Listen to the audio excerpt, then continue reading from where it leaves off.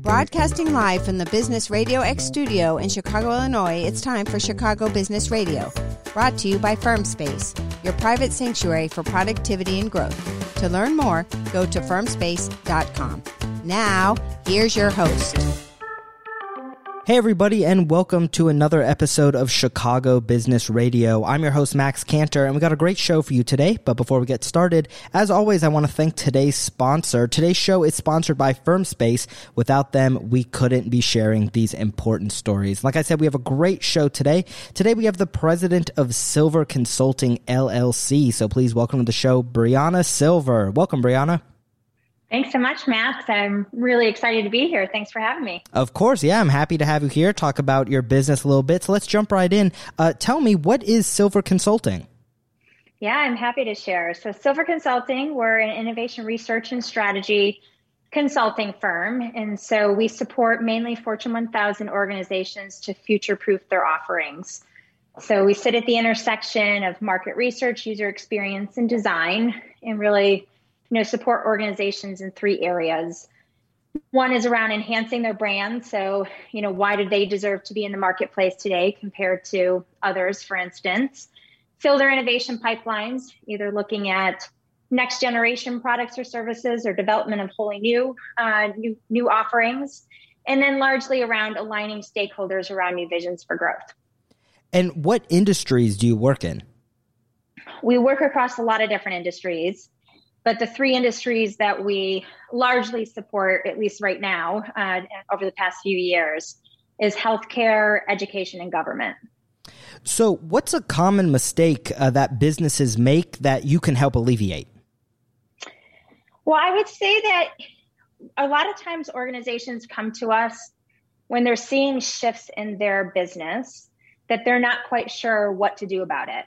So I would say, if you think about it from a problem standpoint, maybe not super concrete, maybe not what you're expecting hearing, but it's like when somebody has a wicked problem and they're like, we don't know what to do, that's usually when people reach out to us because there's been enough shifts in their marketplace or they're seeing some signals around things are changing, but we're not sure how we need to change to stay relevant.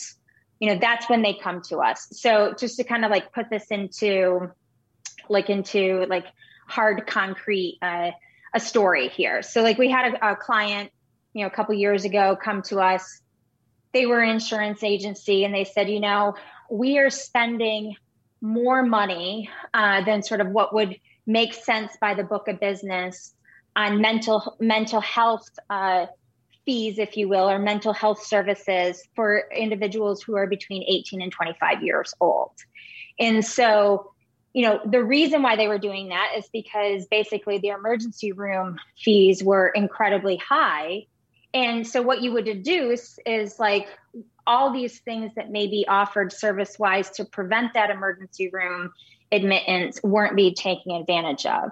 But they didn't know why, and they didn't know what they should have instead to, prevent that.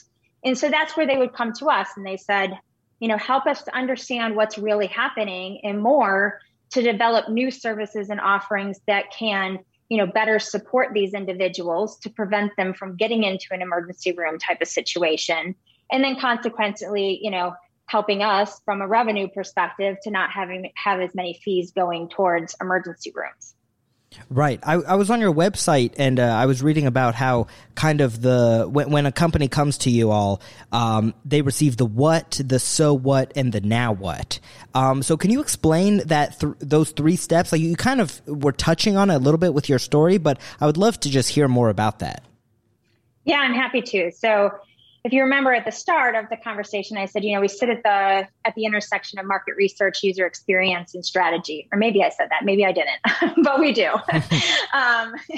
And so, that kind of correlates to what you're just talking about that. So I would say, our market research is really around, what is actually happening in the market?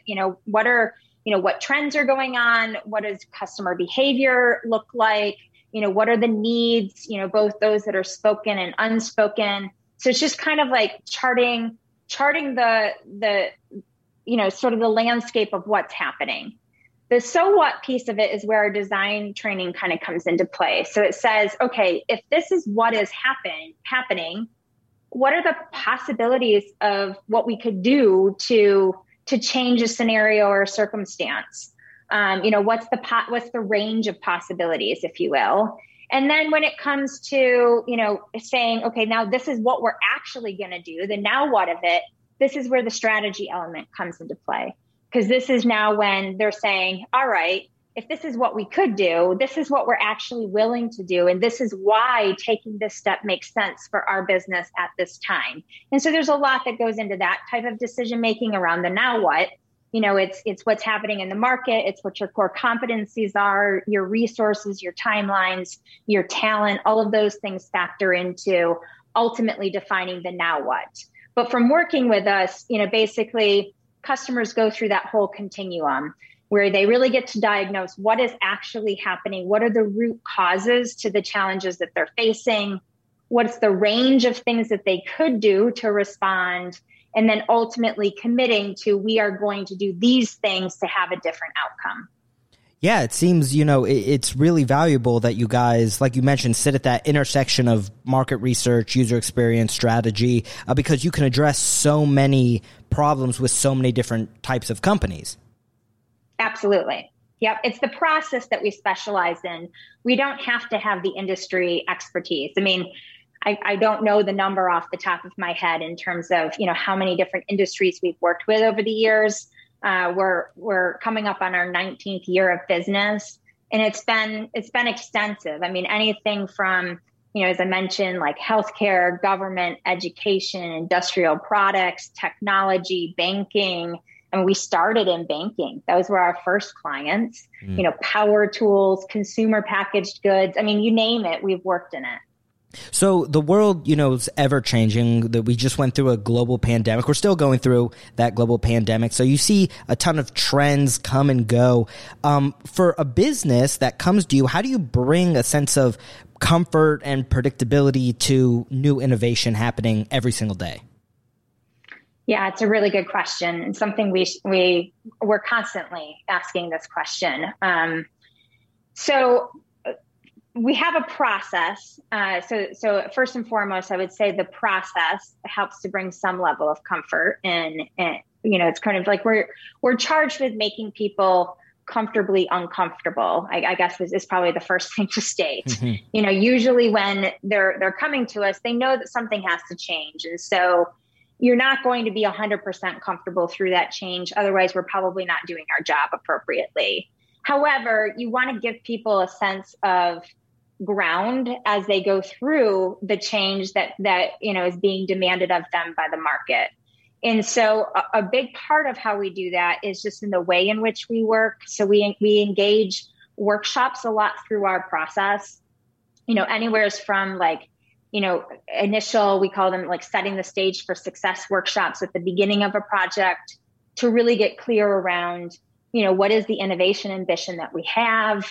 What are we trying to accomplish? Get hypotheses out, both in terms of what has gotten the organization into the situation that they're in, as well as potentially, kind of what the outcomes may be. And then as we move through the process, there's lots of moments of iterative collaboration where we come together, we share bits of what we're hearing from the market and what we're learning.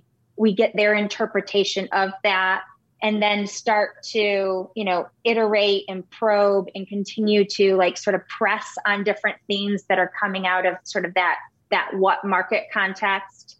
And then once we have that what market context, then there's a lot of different types of workshops that we do that are around interpreting that data for their business. And the goal of those types of workshop sessions are to support them to really take action. So, we have found that many times organizations are not for lack of data. They basically don't know how to take action on the data that they have. And a big piece of that is there's an interpretation or translation step that needs to occur. And so, like I said, we have lots of different types of workshops that we will run to support those different translation steps, depending upon what the desired outcome is. And then, if organizations wish to take it further, which some do and some don't, We will even get into helping them to shape the new offerings. So doing a lot of prototyping and testing and iterative building of different solutions, ultimately to get it to a point where it's ready for pilot or implementation. And so those iterative touch points along that process keeps people engaged. They're bought into not only the fact that change needs to happen, but the vision for what the change needs to be, and they become champions for it. And so even though it may be stretching the organization into new territory that can feel uncomfortable, there's a level of investment and engagement and excitement that really leaves them energized to want to advocate for that change as well. And now, are you working with companies just in the United States, or do you work with companies all over the world? We work with companies all over the world. At this moment in time, I think we've done work in 39 different nations across the world, and many of those nations multiple times. Like if you think about some of the BRIC countries, we've worked with them, numerous times. I would say that a lot of the work that we do internationally, we are a good fit internationally, typically when there's multiple countries engaged. So we have a physical presence in the United States and in Brazil. And so, to kind of do work in either of those two countries independently, it kind of makes fiscal sense, if you will. But if we were to go do a project in China, for instance, in just China, it usually doesn't make good sense for folks. But we do a lot of projects where we will do research in, 5, 10, 15 countries at one time. So for instance, we're just finishing up a project right now where it was in 5 different countries. We have another project in field at the moment that's in 3 different countries. And so when there's multiple countries engaged, and there's that need to get a broader sense of, what are the global trends that are impacting their business? And again, going through that, so what and now what equation across the whole global portfolio, we're a great partner for that type of work. So Brianna, you mentioned that you've been doing this now almost 2 decades, tons of different businesses, tons of different experiences all over the world. But for you, what is the most rewarding part of your job? So the most rewarding part of my job, there's sort of 2 pieces of it.